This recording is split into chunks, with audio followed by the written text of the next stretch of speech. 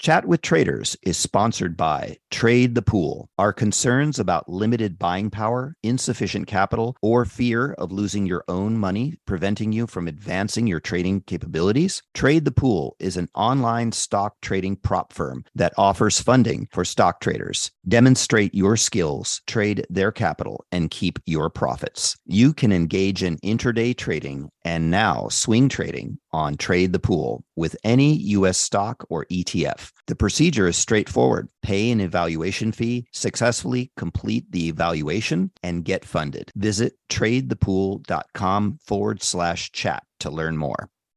You've seen the headlines. Bonds are making a comeback. But if you've ever tried to invest in bonds, you know what a clunky, complicated, broken experience it can be. That's why at Public, they took fixed income and fixed it. Now you can find, evaluate, and buy thousands of bonds with an investing experience designed this century. Add fixed income to your portfolio with corporate, treasury, and municipal bonds. Go to public.com/bonds podcast to get started. This podcast is sponsored by Public. Full disclosures can be found at public.com/bonds.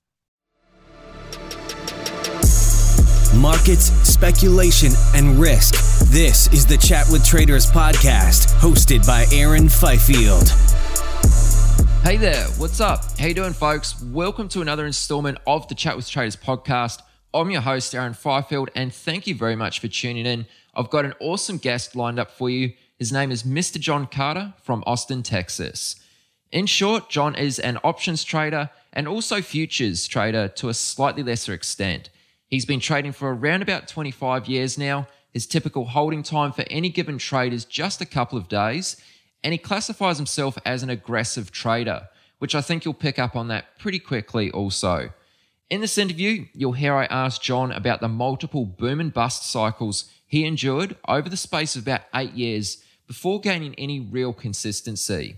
I also ask, is a high risk tolerance essential for becoming a successful trader? So you'll get John's take on that as well. Then we get into some talk about options, and John has some really great advice for those who are still trying to find their feet.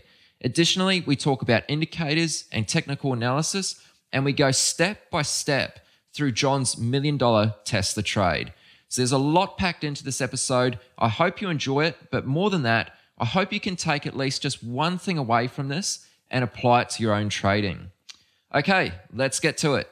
Here is my interview with John Carter. Okay, and we're rolling. John, it's good to be speaking with you, buddy. How you doing? Good, Aaron. Thanks for having me on. It's a pleasure, and hope you're up bright and early out there in Australia. It's evening time over here, so I can probably have a beer, and you can't at this time. But always up nice and early. So thank you very much for being here, John. I really do appreciate you taking the time to do this. I'm sure you have a very busy schedule on your hands, but I'm glad you could fit this in. So as we're recording this, we're just about to close out the first quarter for 2016. I'd like to ask, how has trading been for you this year so far? You know, it's been really good. I'll tell you specifically about the account that I like to use. I which is rare. I was 100% flat as of December 31st. I just didn't understand the markets, and I was a little upset at myself because as a trader, I love the short side. And so I wake up the first trading day of the year and the markets are just getting hammered. And when they're getting hammered, it's hard to get in. And so the first week, I literally just watched the markets collapse. And it was a little painful. I mean, on the one hand, at least I wasn't long. But on the other hand, as a trader, you don't like missing moves like that. And so it took me a little while to get into a groove. And I would say that then when I started trading, it was a little hit or miss.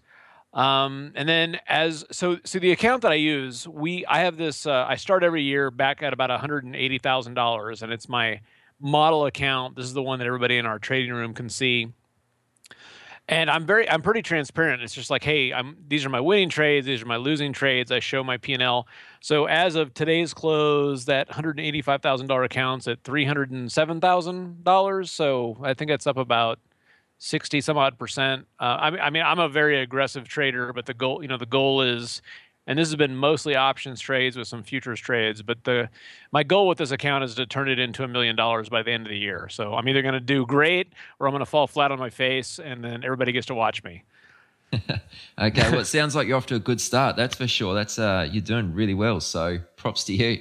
Now you said something really interesting right at the start there about how, the market sort of took off and you were upset that you weren't in it. Like, how do you deal with that? Do you just realize that you've potentially missed the move and you know that you have to sit on your hands now, or do you jump into it with a smaller position size? Like, how do you manage those sorts of situations? Because I know it can be very frustrating when you see a move which you were kind of anticipating, but it just takes off without you and you're not on it.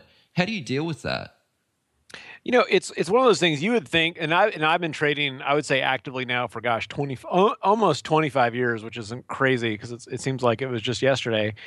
But with experience comes patience, and that was one of my mentors, and it didn't sink in when they taught me this. One of my mentors, after about 6 years of trading, sat me down and said, "Look, this guy had been trading for like 30 years." He said, look, the difference between traders who can do this for a living and those who can't is patience. Patience to wait for the right opportunity, patience to sit in a winning trade. And he's like, otherwise, it's game over. And I didn't appreciate that at the time. But what I've learned, and also my father who kind of got me into trading, every once in a while, I remember when I first started, I'd say, oh, God, I can't believe I missed this move. And he just laughed. He's like, look, I promise you the markets are going to be open tomorrow and there's going to be another opportunity. And so what happened was I sat there for a week doing nothing. And it was so painful because at least the U.S. markets, the Dow was down 300 points a day. And, had I been positioned correctly, I just could have made a lot of money. And it's frustrating. But what I've learned in doing this over time is that when you get emotional and you chase, you get yourself in a mindset where you actually miss what's really going on. And you get yourself in a mindset that when a real opportunity comes along, you're just not ready because you're chasing, you're emotionally vested in something that, it wasn't really a setup. You just felt like you were being left out. And that's just something that comes with experience. At some point you can kind of snap your fingers and say, okay, I'm not going to chase stuff anymore. But after a while, what happens is you just learn the opportunity cost of doing that. First of all, you're usually getting, the last one to get in. And then secondly, your brain's all messed up because, it's a purely emotional trade, and emotional trades just over the long run just aren't consistent. So, and that's how I've learned to kind of deal with it.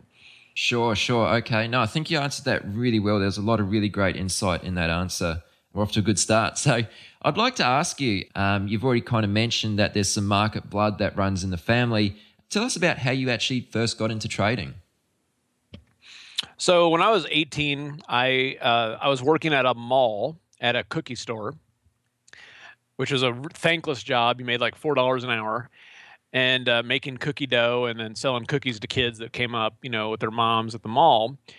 And over the course of a summer, I'd saved up about $1,000. And I came home towards the end of the summer. It was a Sunday night. My dad and his friends, they're sitting around the table. They got copies of Investor's Business Daily. And as I'm walking by, I just hear someone say, well, gosh, I could, I'd probably make $1,000 on that trade. And and then my mind, I'm going like, well, I've got $1,000 in my bank account now. So so I just kind of asked, what are you guys talking about? So the short version is I had no idea what they were talking about, but they were going to buy some call options on Intel that week. And I didn't know what Intel was. I didn't know what a call option was, but I said, look, I'm 18. I got nothing to lose. I was like, can I open an account and do this trade? And they're like, well, you're not going to have time to open an account and fill out all the paperwork, but we'll spot you. Give us the $1,000. I'll buy 10 contracts for you. And if it loses money, you're SOL, shit out of luck. If you are, but if it makes money, we'll give it to you. Like, done. So what happened is that these options that they bought at $1, they sold it at $1.80. So I had worked for 3 months 8 hours a day, 5 days a week to make $1,000. And now, in the course of 5 days, doing absolutely nothing, I made $800.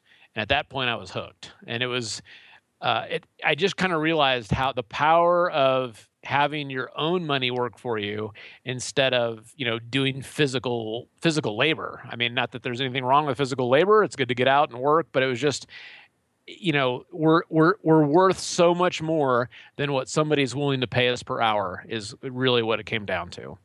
No doubt. And I think that's what, a lot of traders realize and what's got them, pursuing this. So yeah, no, I totally understand where you're coming from. Now, in past interviews, I've heard you talk about when you did start getting into trading, you went through several boom and bust cycles. I'd love to ask you, what did those boom and bust cycles actually look like? So I've always been a pretty decent risk taker for whatever reason. I mean, I think everybody's just wired. You're kind of born with inherent things. And when I started trading, I was very good at making a lot of money, and then I would lose it. So there was 3 times over the course of my college and my working career where I'd have, say, $10,000, and then over the course of about a year, I would run it up to like $100,000. And I was taking crazy risks in terms of position sizing. It's like, wow, I like this, so I'm just going to put my entire account into this trade. And if it worked, great. And if it didn't work, I wouldn't. So what would typically happen is I'd have $10,000. It would jump to 20, drop back to 13. Jump up to 27, drop back to 18. But what would happen is when I'd get to about $110,000, $120,000, I would step back and go, wow, I just went from 10 to like 100. So now I'm going to go from 100 to like $1 million. And what happened was, and it just took me forever to figure this out. But what I finally figured out is that I started focusing on the $1 million. Before, I was just trading. I didn't have a goal. I was just like, here's a trade. Let's take it. I want to make some money. But when I started focusing on, I'm going to make $1 million, I changed my trading approach. And what would happen is if I had a losing trade, whereas before I would just get out, I'm like, this isn't working, get me out of this. What happened is that I would say, gosh, I'm trying to make $1 million, so I can't take this loss. I've got to at least get out at break even. So I started doing stupid things. And so that happened to me 3 times where I would, make this money, blow it up. And after the 3rd time, I went through kind of a very kind of a gut wrenching learning cycle and kind of, conversation with myself going like, do I want to keep putting myself through this? And at the time I was just about to get married. It's like, if I'm going to get married and have kids, am I going to put my family through this? And I just had to come to terms with what was it that I was doing? And so that's what I kind of figured out. I mean, I ran across Mark Douglas's book, The Disciplined Trader, at that point, and then Trading in the Zone. That helped a lot. Talked to some traders, and then I just said, all right, if I'm going to do this, let's act like a professional. Don't try to quote unquote, make $1 million, and let's do this. And that changed things. It didn't mean that I never had obviously losing trades or drawdowns, but I never blew up an account after that. Okay, sure. So a couple of things I'd like to ask you, just to bounce off your response there. You obviously, by nature, have quite a big appetite for risk. You're very comfortable in many ways taking large amounts of risk. Do you think that's a necessary trait to be a successful trader? So there's a fine line. You can take too much risk, but I think I don't know what is worse. If it's, if you have an appetite for too much risk or if you're too conservative. And I've seen both. And obviously too much risk opens up the door of you're going to make a lot of money and then you're just going to blow up. I mean, that's the too much risk scenario. If you have too much fear though, I mean, the good news is with too much fear, you're not going to lose a lot, but you're not going to make a living as a trader either. And I think that's one of the things that, people kind of confuse is that, let's say, you've got whatever amount of money that you have to trade with, $50,000, $10,000, whatever it is. But I think one of the goals of a lot of people, and this was certainly my goal for a while, was, okay, I'm working at this job, I'm getting this check. And when I was working in the corporate world, at one point I was making right up at around $100,000 a year. So I was like, all right, if I'm going to quit my job, I need to make, $8,500 a month trading. And what happens is that if you're too aggressive in that situation, your account's making swings that don't make sense with your goals. But if you're too fearful, you're going to not make nearly enough money to meet your goals. The biggest problem with being too fearful is that you wait, as a trader, you wait for confirmation.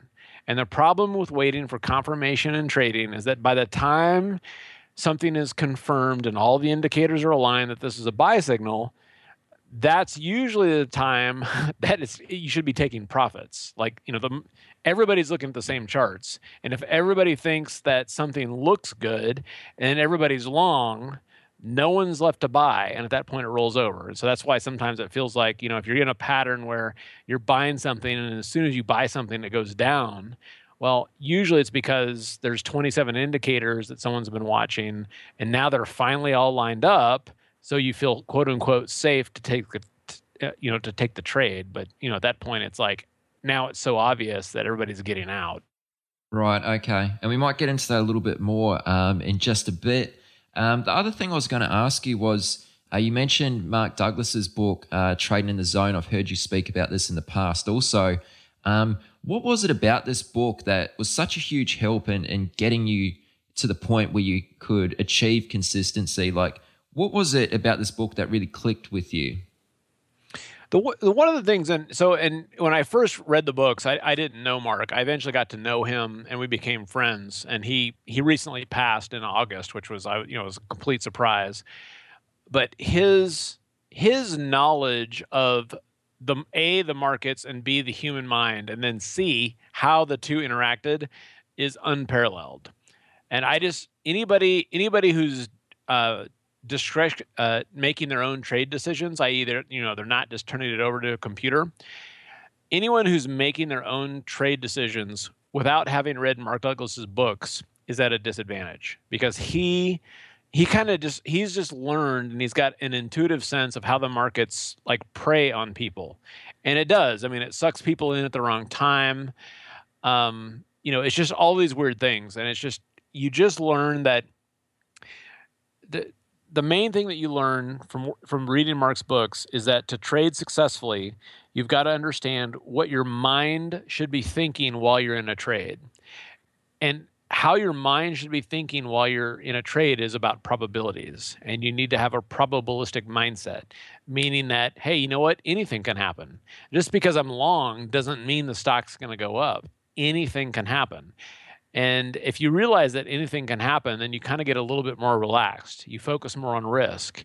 You don't take small profits, because if anything could happen, it could turn into a big winner.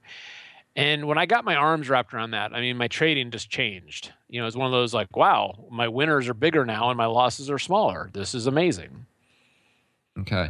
So just so we can put this into perspective, so from the point where you got started, you came into trading, you went through these boom and bust cycles 3 times over, until the point where you achieved some sort of consistency, how long was that time frame?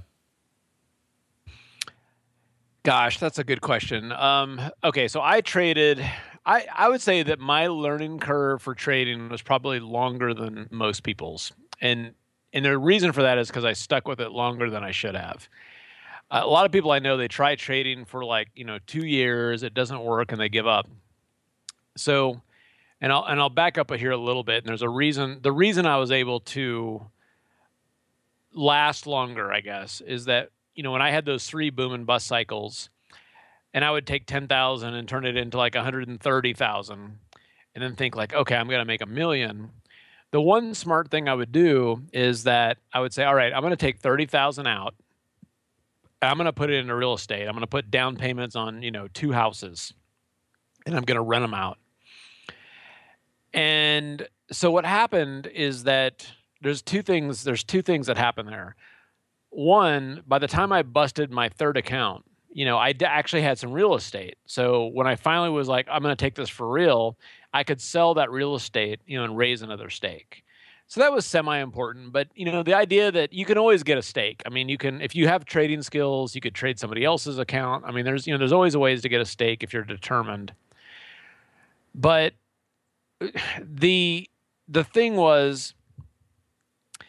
is that now I just went off on a tangent, so I kind of forgot the question. So what was the question? I was asking you about how long it took you from when you first started out up until the point where you achieved some form of consistency. Like, how long was that time frame? Okay, so at this point, when I finally read Mark Douglas's book and I went through all that, it was 8 years, and it was and I put my fiance through hell. I mean, there was a couple of times where, we were going to buy a house and couldn't buy the house because I blew up an account. I mean, that kind of stuff. And we're still married to this day and have kids. So, she's a keeper. But, part of my mission, I mean, I love trading. At the end of the day, my life would be a lot easier if I just traded. But I don't think it needs to be 8 years of frustration to learn how to trade. I think you got to put in the time. I mean, nobody's going to learn on day one, but I like to compress the learning curve with other folks. For me, it took 8 years. I think for the average trader that has the right tools, it can be 2 years. And the reason I say that is that people have to figure out, they have to see different market conditions. And the one thing that's unknown is how people react. If you've got money on the line and the market starts going against you or it gaps against you, how are you going to react? Are you going to freak out? Are you going to be deer in the headlights? Are you going to be able to calmly take action? And that's a little different for everyone. The sooner that you can get to the point where that you just focus on probabilities and you let go of any emotional attachment to the outcome, the sooner you're going to be consistent. Okay. All right, John, well, let's focus in now a little more on how you trade today. So how would you describe your method and your overall approach to markets? So the main thing with that is I think it's good for every trader to find their sweet spot. So for some people, it's going to be, there's this idea of you need to kind of match your trading to your personality. Now, I am not what I would call, so to me, there's 4 types of trading. There's scalping / day trading, there's swing trading, there's position trading, there's investing. My sweet spot is a swing trader. I don't really have a lot of interest in buying, watching a 1 minute chart, buying something and then selling it, 3 minutes later. Now, it seems like that's safe and it does create a lot of adrenaline. What a lot of people don't realize is that you generate so much commissions that it's almost impossible to make money. If you have a $20,000 account and you're day trading, it is very likely that you are spending $20,000 a year in commissions. So it's like you have to make 100% a year just to pay your broker. And people you just don't realize that until you start tracking it. So to me, the sweet spot though is, within 5 minutes, that's not worth it. Over the course of 3 months, I think it's just hard to predict. But, 2 days to 2 weeks, that's kind of my sweet spot. And so that's what I'm interested in. So I'm not looking at 5-minute charts during the day. And by the way, one of the best things I ever did was just took my 5-minute charts and just threw them away. I look at 30-minute charts, basically kind of hourly charts, then daily and weekly charts. And I'm just looking for setups that I want to be in something. If I'm buying something on Tuesday, I'm like, I want to be, the earliest I would sell it is Thursday unless I'm stopped out. And that to me is a nice sweet spot. You can get aggressive. You can catch nice little pops. And the markets tend to do that. They tend to move in little pops and then consolidate. And so that's what I kind of look for. And that for me works really well. Okay. And what markets or products are you most actively trading? I cut my teeth on the stock index futures. So I like the stock indexes in the U.S. So the E-mini S&Ps, E-mini NASDAQ. But I'm also a big options trader on individual stocks. So and the two are very complementary. So if I'm bullish on the ES, then great. What are the strongest stocks? Tesla, Google, Amazon. Then I could buy some call options on those. And so to me, those all work together. I'm also big on correlations. It's like, okay, if the yen futures are going higher, is that going to mean, weakness for stocks and things like that? So I do like to look at kind of those leverage instruments. And I'm a big believer that, and I watch the Australian dollar too. And, the fact that, when oil and gold were coming off and, Australia, here's a funny story. In 2008, I actually flew out to Australia to give a talk, and I'm a big fan of buying the country that you're going to, buy the currency before you go there, just in case you need it. So I bought it about a month before I went, and I bought it when the ratio of Aussie dollar to USD was 1-to-1. And then by the time I got there in October of 2008, it had fallen in half. So that was that was a really bad trade, because I bought them for $1 and they were worth only half that by the time I got there. But that was, the markets, the world economies are all tied in together. And here's the thing is that you don't need to know that. You do not need to know that if the yen goes higher, stocks might go lower. All you have to do is have a handful of good setups. And the traders that I've learned, that have mentored me and have been doing this for 30 plus years, they all have like, oh, I've got 3 setups and I watch 4 markets and that's it. They don't care what's going on. They don't watch the news. They're not looking for the latest tips. They just have their niche and they kind of, grind it out and make some money. And I'm a big believer in that. I actually think the less information you have, the better you'll do, because otherwise you just get distracted. Okay. Yeah. No, I think that's a great point you raise. Now, something you said a little earlier about, traders might see some sort of consistency after putting in 2 years of good work. And the reason for that was because over that time, they'll experience different market conditions and, we'll go through different regimes. How did your trading change depending on what type of market we're going through at the time? That's a good question, because one of the things that it took me a long time to learn is that you don't do the same trades all the time. Is it a bullish market? Is it a bearish market? And so what I think the art of trading has come down to a couple things. One of them is knowing that there are 3 positions that you can have. You can be long, you can be short, or you can be flat. And the longer I do this, the more I realize that flat is one of the best positions, because when you're flat, your mind is neutral. You're not. There's a saying that I heard by a friend of mine, a trader in London, and he's like, don't piddle away your chips, which is like, in the U.S. we'd say don't piss away your capital. And if there's nothing to do and you're bored, just go do something else. Wait, be patient. And right now the markets are kind of interesting, because we had this, super bearish sentiment in January. And then in February, all the signals that I've gotten have been long, but my brain was screaming to be short, which was interesting. And so I've learned to just trust the signals. Like, hey, this is a bullish signal, buy it. And the main thing that I've learned is that, there's first of all, no trading day is alike, but there are kind of cycles. And if it's a bullish cycle, great. If you're in at the beginning of the bullish cycle and you've got some signals that are going in there, load the boat and ride it out. But like right now, we've had this fantastic rally since the beginning of February to now. This is not the time to load the boat on longs, but it's not the time to load the boat on shorts either, because there's no short signals. I'm playing it pretty light. I'm just kind of in hurry up and wait mode.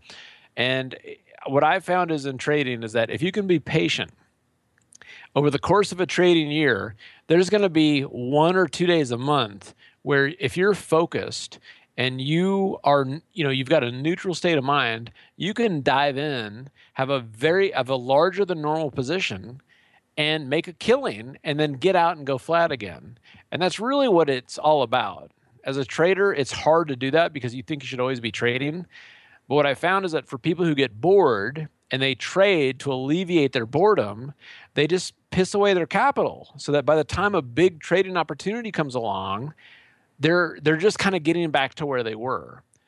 And I think that's one of the toughest things to do, but it's one of the most important things to do, is just if you're looking at the markets and there's nothing to do, don't do anything.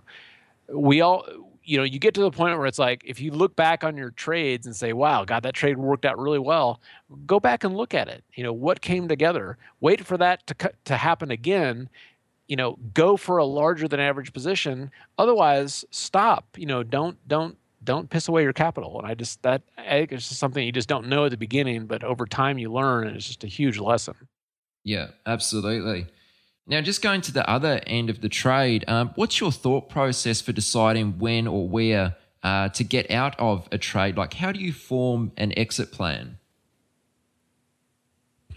It's a good question. I mean, here at the end of the day, entries are a dime a dozen. To become a good trader, you've got to become a master of exits. And that means, of course, stop losses, but also, targets. And you have to have an idea of what, and this is actually kind of easy in the options world, because options are priced with what's called an expected move. But this also works with futures and stuff like that too. But what I mean by an expected move is that market makers actually study all this stuff, and in options, implied volatility and all this kind of stuff, you can say, oh, wow, okay, the option makers, so Netflix is a $100 stock, and the market makers have priced in an $8 move over the next 2 weeks. Well, guess what? If you've got Netflix as a stock, or if you bought options on it, and it's up $8 from your entry, and that's what the move that was expected by the market makers, get out. I mean, the odds of it going much higher than that are not very high. The other thing I'm a huge fan of is Fibonacci extensions.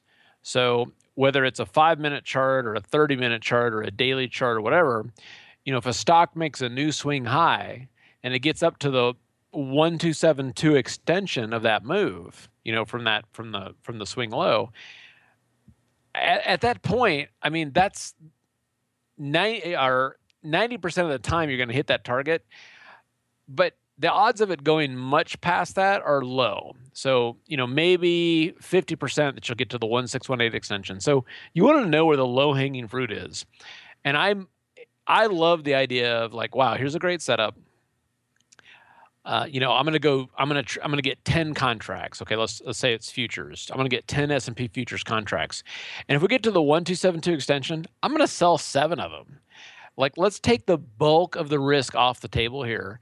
And then if we get to the 1618, great, but I'm going to move my stop to break even here. So I'm going to get aggressive about taking off a large part of my position at those low-hanging fruit targets. I'm not going to hope that the thing's just going to keep moving in my favor forever.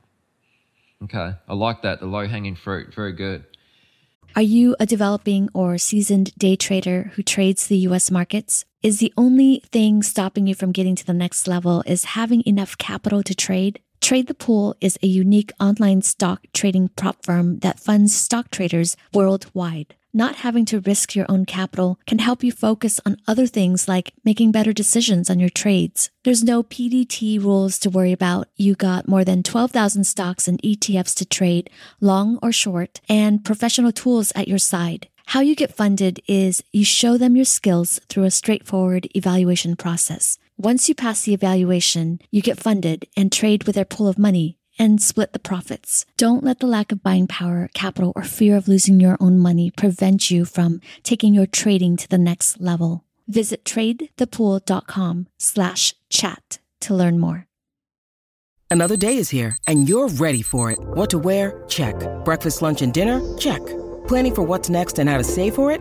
That's where Bank of America can help. For your financial to-dos, Bank of America has experts ready to help get you closer to your goals. Get started at one of our local financial centers or 24/7 in our mobile banking app. Find a location near you at bankofamerica.com/talktous. What would you like the power to do? Mobile banking requires downloading the app and is only available for select devices. Message and data rates may apply. Bank of America N.A., member FDIC. So let's talk a little more about options now that you bring it up. So, I know options are one of your main focuses right now, but, over your 20 years, I believe you've traded pretty much every market at some point during your career. What is it about options that you find really attractive? So for options, so options versus futures, futures, it is, if I look at something like, say, gold, like, okay, I'm bullish on gold. What do I do? Do I go out and buy some gold futures, or do I buy call options on a stock or ETF like GLD, which mimics gold? Here's the thing. It is harder to hold on to a futures contract. Futures move all the time, and they could blow through your stops. I mean, sometimes gold futures aren't that liquid. What I like about options is that there's two things. One, in this example, I could say, like, you know what? I'm willing to risk $5,000 on this. So I could buy some gold call options, $5,000 worth, 60 days out, and just forget about it. Now, gold futures, I might get stopped out on that very easily, but with those gold options, it could come down, and something that would have stopped me out on the futures could turn around and rally strongly, and I end up making a bunch of money on the options. And so what I like about the options is you can just say, like, you know what, I just want to risk $5,000. I'm done. And the gold market could actually have huge fluctuations, and you'd be fine.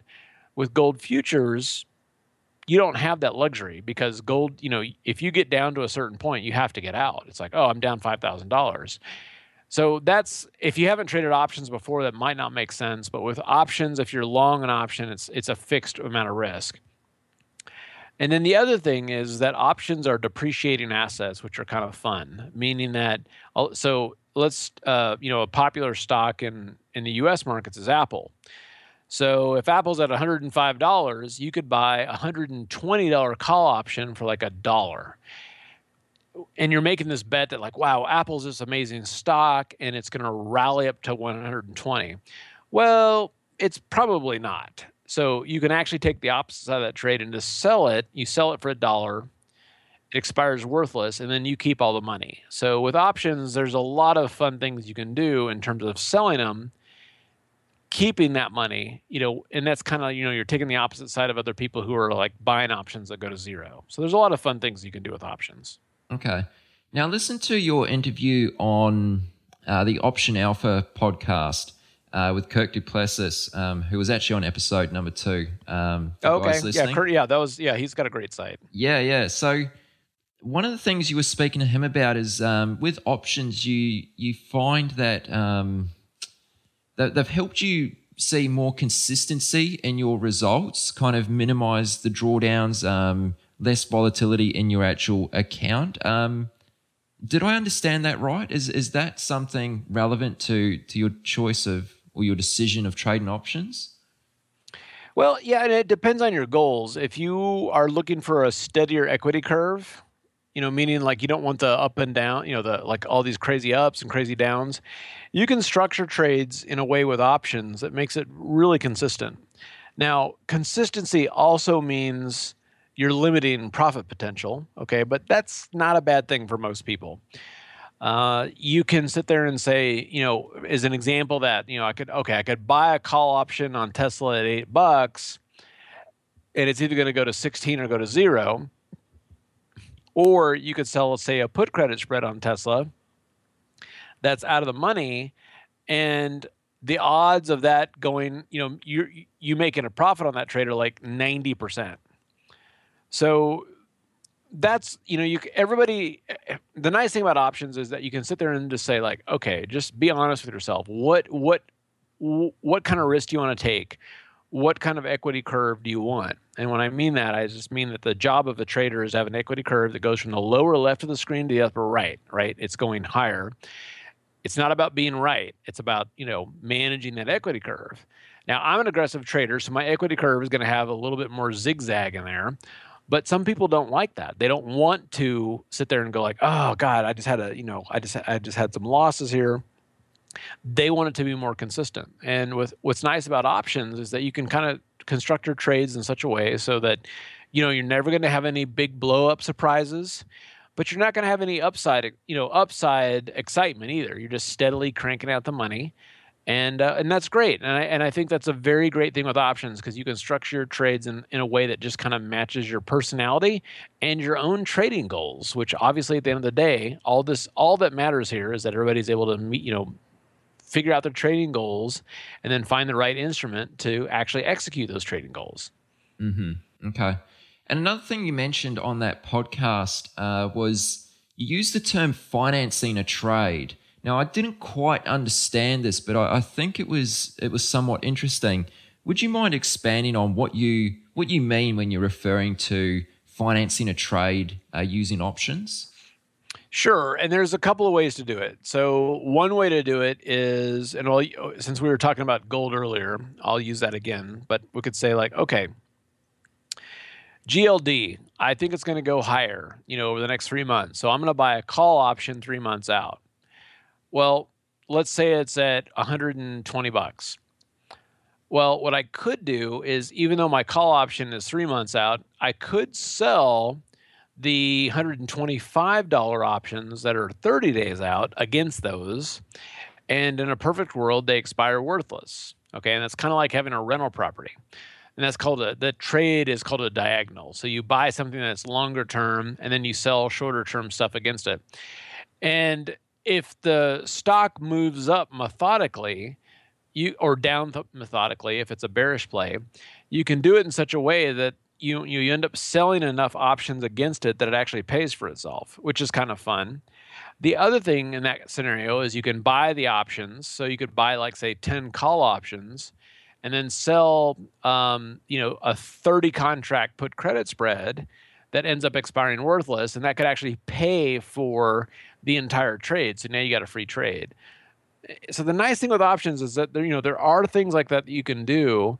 Obviously, on anything like that, it's like, okay, what's the risk here? But the fun thing is you can actually, it's called financing a trade, and once it's financed, you can just kind of let it go and see what it can do.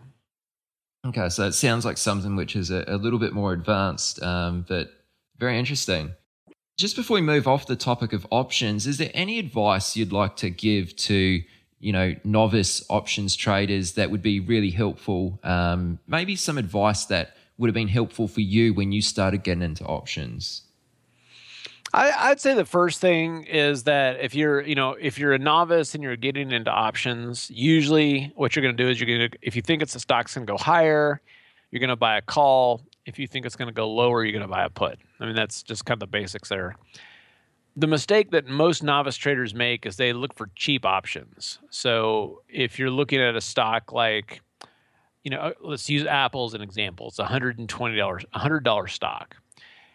And you'll look at it and say, wow, here's a $100 stock. The $95 calls are $7, but the $110 calls are only $1. So I'm going to buy the $110 calls because they're cheaper. And that's the biggest mistake you can make. Essentially with options, those out-of-the-money options are designed to expire worthless. They're designed to suck people into them. So if you buy an in-the-money option, even though it's quote-unquote more expensive, all you got to think of it is this. Instead of buying Apple for $100, you're buying an option for $7. So for a much cheaper price than actually owning Apple, you're going to be able to participate in the price movement of Apple and do it that way. So I would just say, focus on in-the-money options. And if you graduate from that, start considering spreads, selling put credit spreads or call credit spreads. But you don't really need to go. I remember the first time I went to an options seminar and I started hearing about butterflies and all this kind of stuff. You really don't need to go down that road. If you're bullish on something, buy an in-the-money call, sell a put credit spread, you're done. If you're bearish on something, buy an in-the-money put and sell a call credit spread, you're done. And that's all you need to do. Okay, and when you say you don't need to go down that road, are you talking about sort of in the early days, or is it not necessary at any point? Is that something you get into these days? No, I actually don't think it's necessary at any point. I mean, the thing about options that can get, because there's so much math and, they call it the Greeks, Vega, Delta, Gamma. I mean, at least for the kind of trading that I do, it's a distraction. And I know a lot of people get involved in that. And if you talk to market makers, they think it's really important. But it depends on your style of trading. I mean, I look at a chart and I get an opinion based on a setup that this thing's going higher. Well, that's very simple. It's like, if I think it's going to go higher, then I need to buy the right call. And then if I sell a put credit spread and it expires worthless, that's a win. What happens is that it's very, and I'm not knocking these strategies because I actually know traders who love this stuff where it's like, okay, the odds of it going here are X, so I'm gonna buy a butterfly and do this diagonal around it. And people really get into it. I just don't, and I don't think it's necessary. And I think that one of the things with options is don't be intimidated by all these crazy different things that you'll see because you don't need to do them. If you think something's going higher, buy an in-the-money call. That's all you need to do. I think it's a good idea to learn what a put credit spread means because that's a benefit, and then you're done. If you want to do more than that, that's fine, but you don't need to. Okay. Good advice. All right, well, let's talk a little about technical analysis and indicators. So starting with technical analysis, how do you use technical analysis in your trading? Like, is there anything key that you look for on a chart? Well, my favorite setup is something called a squeeze. All that is that when the Bollinger Bands are trading inside the Keltner channels, it just means that the standard deviation of a stock or a market is now trading inside of its average true range. And it may sound kind of complicated, but it's just it's one of those things where if you think of it this way, if an Olympic athlete has just ran a 100-yard dash, they're not going to go run a 100-yard dash immediately after that. They're going to rest. They're going to drink some Gatorade. They're going to get ready for their next event. And it's the same thing with a stock. It's going to have a move, and then it's got to rest and relax and kind of get ready for the next one. What I found is that when the Bollinger Bands contract to the point that they're trading inside of the Keltner channels, and by the way, these are all default settings, are available on most platforms, that's telling you like, hey, heads up, this is getting ready to go again. We've got an indicator that we created called the squeeze that kind of makes that a scannable kind of a feature. But that's my main thing. I feel very, very comfortable if I see a stock or a market. It's like, wow, this has a squeeze. This is about this is ready to do something. And if it's in an uptrend, this is saying like, wow, there's an 87% chance that this uptrend is going to continue. I can work with that, and vice versa if it's in a downtrend. So I keep it fairly simple. There's a lot of other indicators I use, but I always start with that. Okay. Do you have like a video or an article about where we can actually see that on a chart? Like any visualizations that I could maybe link to in the show notes? Yeah, we've got a couple, and if you want, if you have some show notes or something like that, we can send you a link that says, "Hey, here's a good example of that." Yeah, no, that'd be really cool. So, I'll be sure to include that in the show notes. I think that'd be cool if people can actually visualize something like that. They might want to check that out. Sure. Now, don't mean to keep going back to the interview with Option Alpha. I'll also link to that in the show notes too. It was a good interview. One of the things you said, which really struck me, was that you don't look at a chart for more than a split second. I'd love it if you could share your reasoning for this with the listeners. Yeah, this is another hard lesson I learned. So the good setups, they are right there in front of your face. And if you're looking at a chart for more than a split second, it means that you're trying to force something onto that. I mean, literally the best setups, in half a second, you're like, oh my gosh, that's amazing. Everything's coming together. If it's not like that, then you're going to keep staring at it, and you're going to you're going to try to force something into that that's not actually there. It's not a good setup. The best setups, you can identify them, just like that. And if you can't, move on to the next chart. The toughest thing with that is somebody, you read something in the news. Oh my gosh, Google, this amazing article came out. So you go look at the chart, and the chart looks like crap.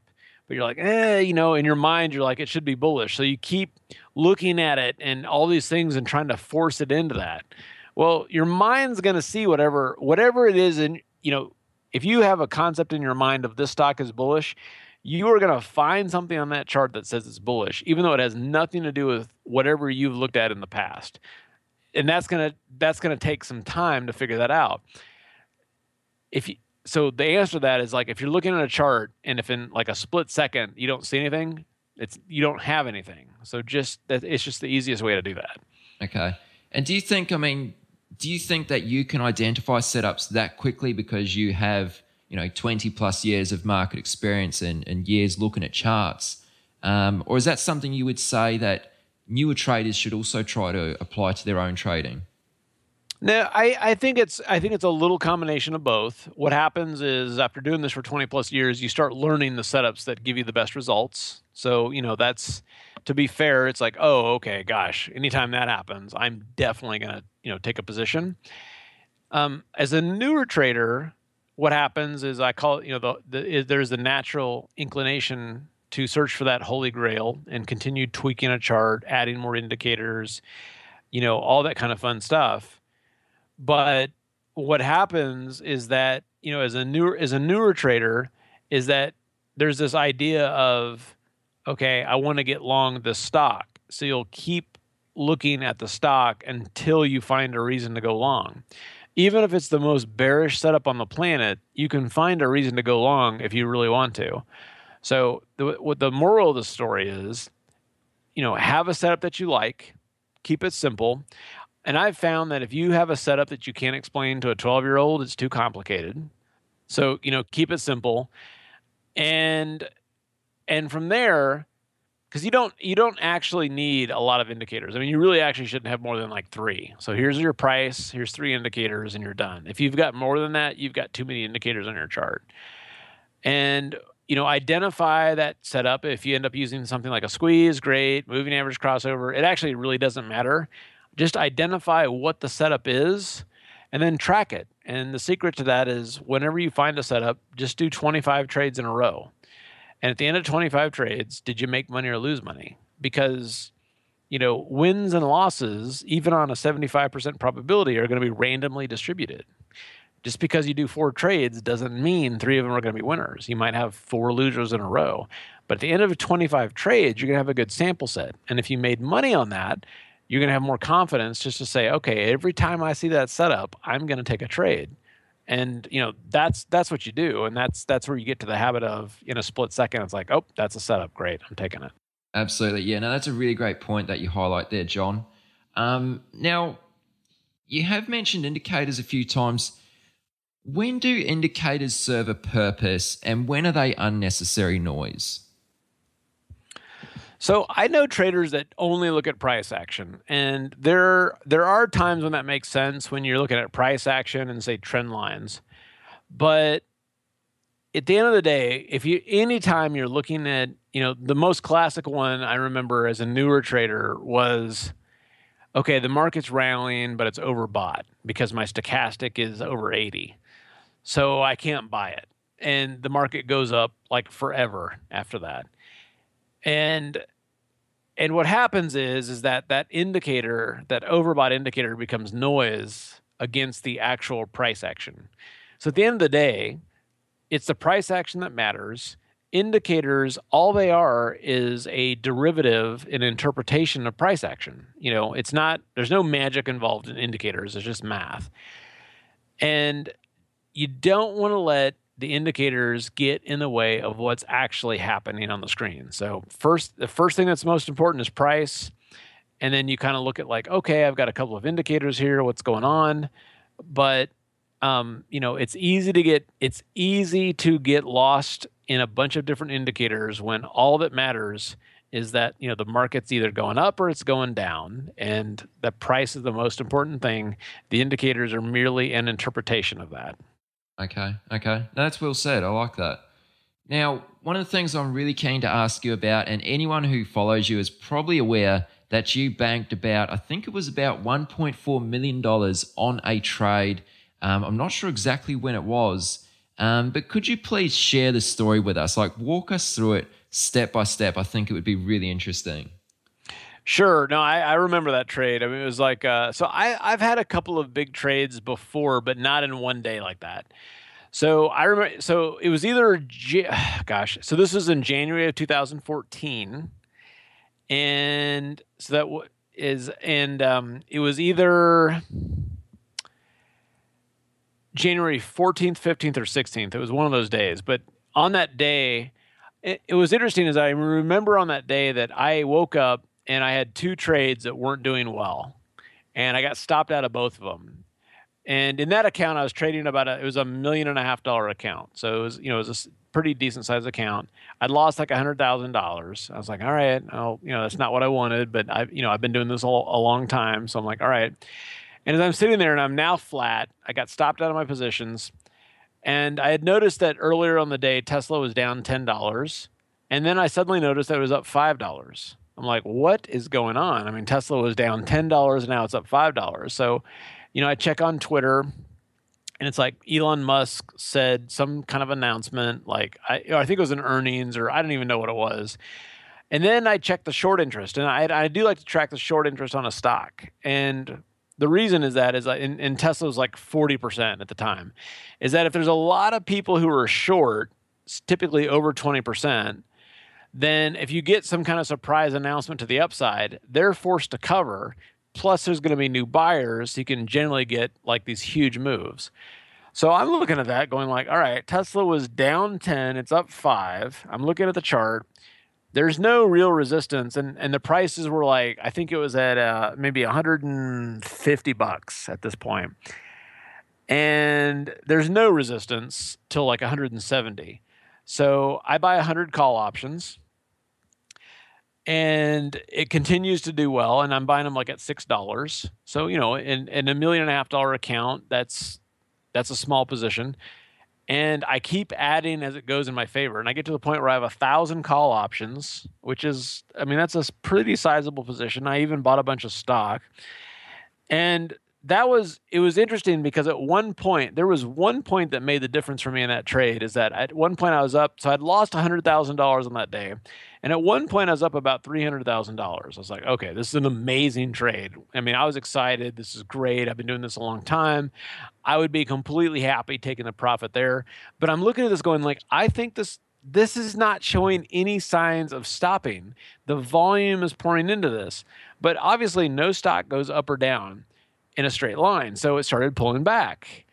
And I'm watching my profit that was up $300,000, over the course of like 10 minutes drops to like up $200,000. I'm like, now we're at that moment in time of every trader is like, I don't want this to turn into a losing trade, but oh my God, I think I see a lot of potential here. So I stepped away from the computer and I took a shower. And it was just like, I had to get away. I stopped thinking objectively. So I went and took a shower and I came back. Tesla had gone a little bit lower than it stabilized. So I was back to where I was up like 300,000. It's like, okay, looks good. I was at home and I needed to get to the office, and the office was about 20 minutes away. So I hopped in my car, started to drive, and I got there. And by the time I got to the office, then I was up 600,000. So now it broke out again. It started taking off. And it just kind of rallied into the close. And I sold half of the close. I held half overnight. It gapped up 10 points the next morning. It was an amazing trade, and, there were things that, and it's interesting looking at it because it's like, in a perfect world, I could have done a lot better, but, and it was down 10. I didn't buy it until it was up 5. That's a 15-point turnaround. But, the consistently high volume, the ability to sit on a winner is hard. That's training, and that's just something where it's like you recognize like, wow, this thing's moving. There's volume pouring in. Every pullback is being bought.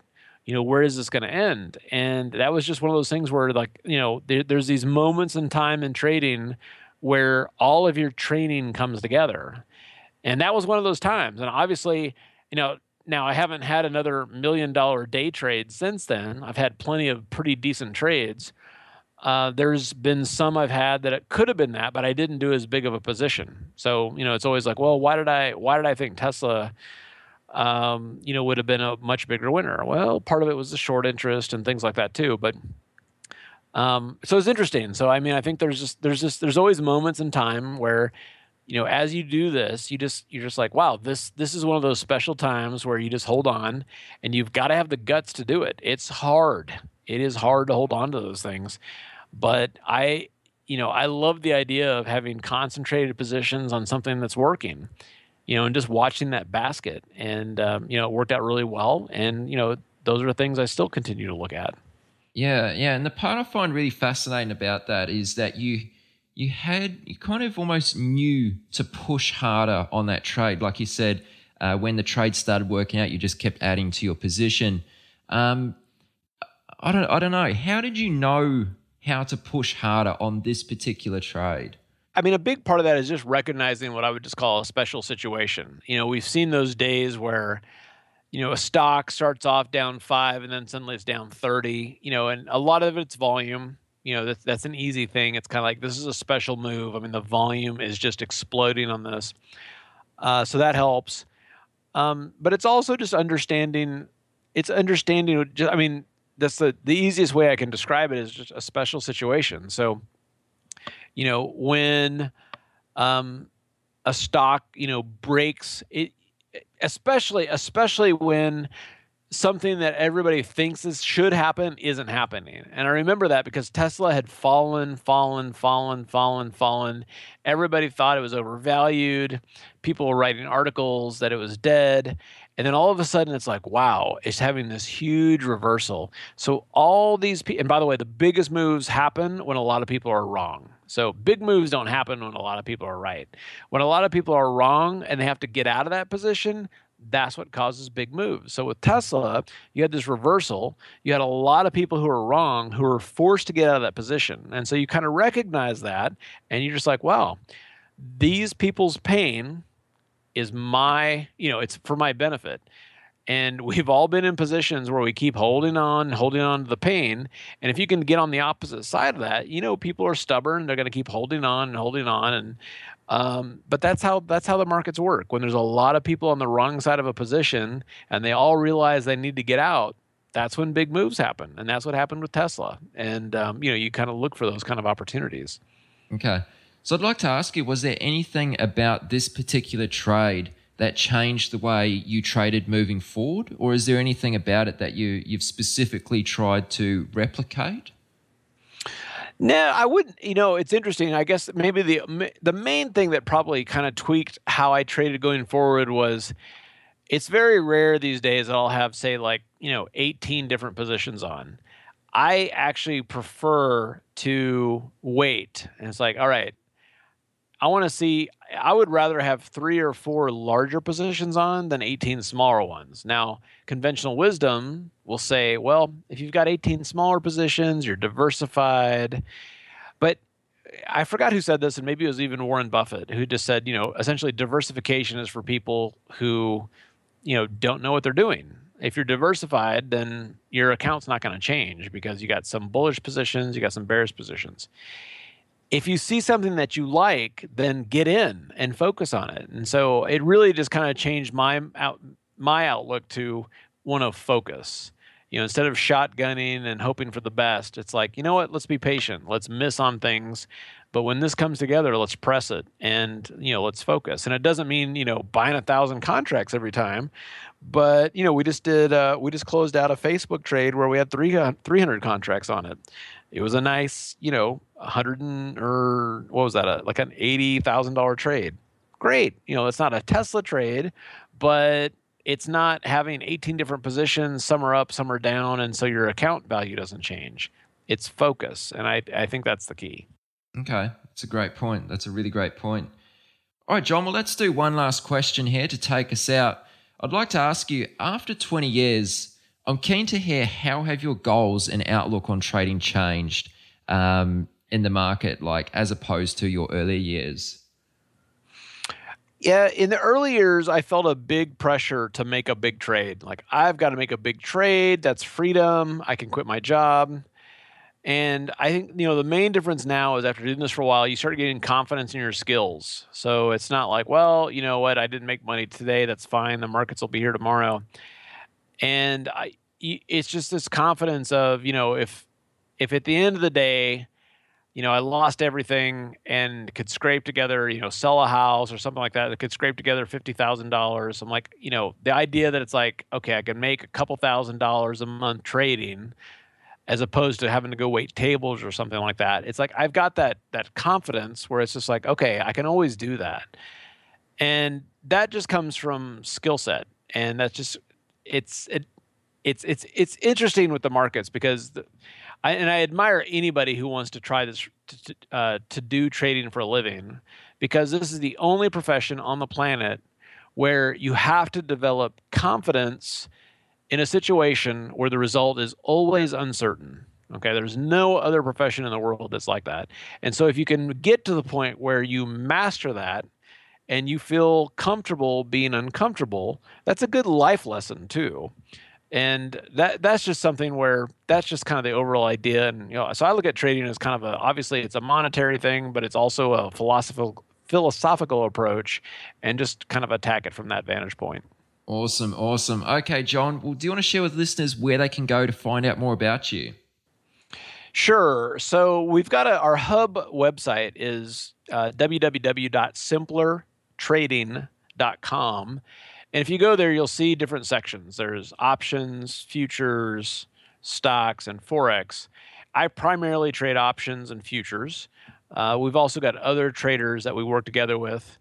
Probably our most popular thing is that if you go to Simpler Options and enter our Gold Room, the Gold membership trial, in that room, we've got about 1,000 members. We trade options and futures, and it's a lot of fun. So we're committed to helping each other make money, teaching, and it's great. I mean, I can't imagine doing anything else. Awesome. And you're also on Twitter as well. Do you want to share your handle?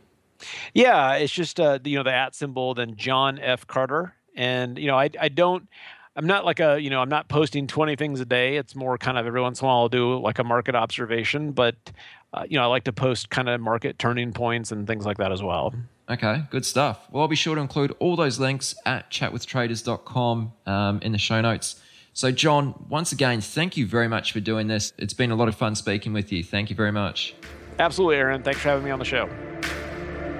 You've reached the end of this episode of Chat with Traders. But rest assured, there are more episodes loaded with real market insight and zero hype on the way soon. So to stay updated with each great new release, subscribe to the podcast in iTunes. And we'd love it if you'd leave a rating and review. We'll catch you next time on Chat with Traders.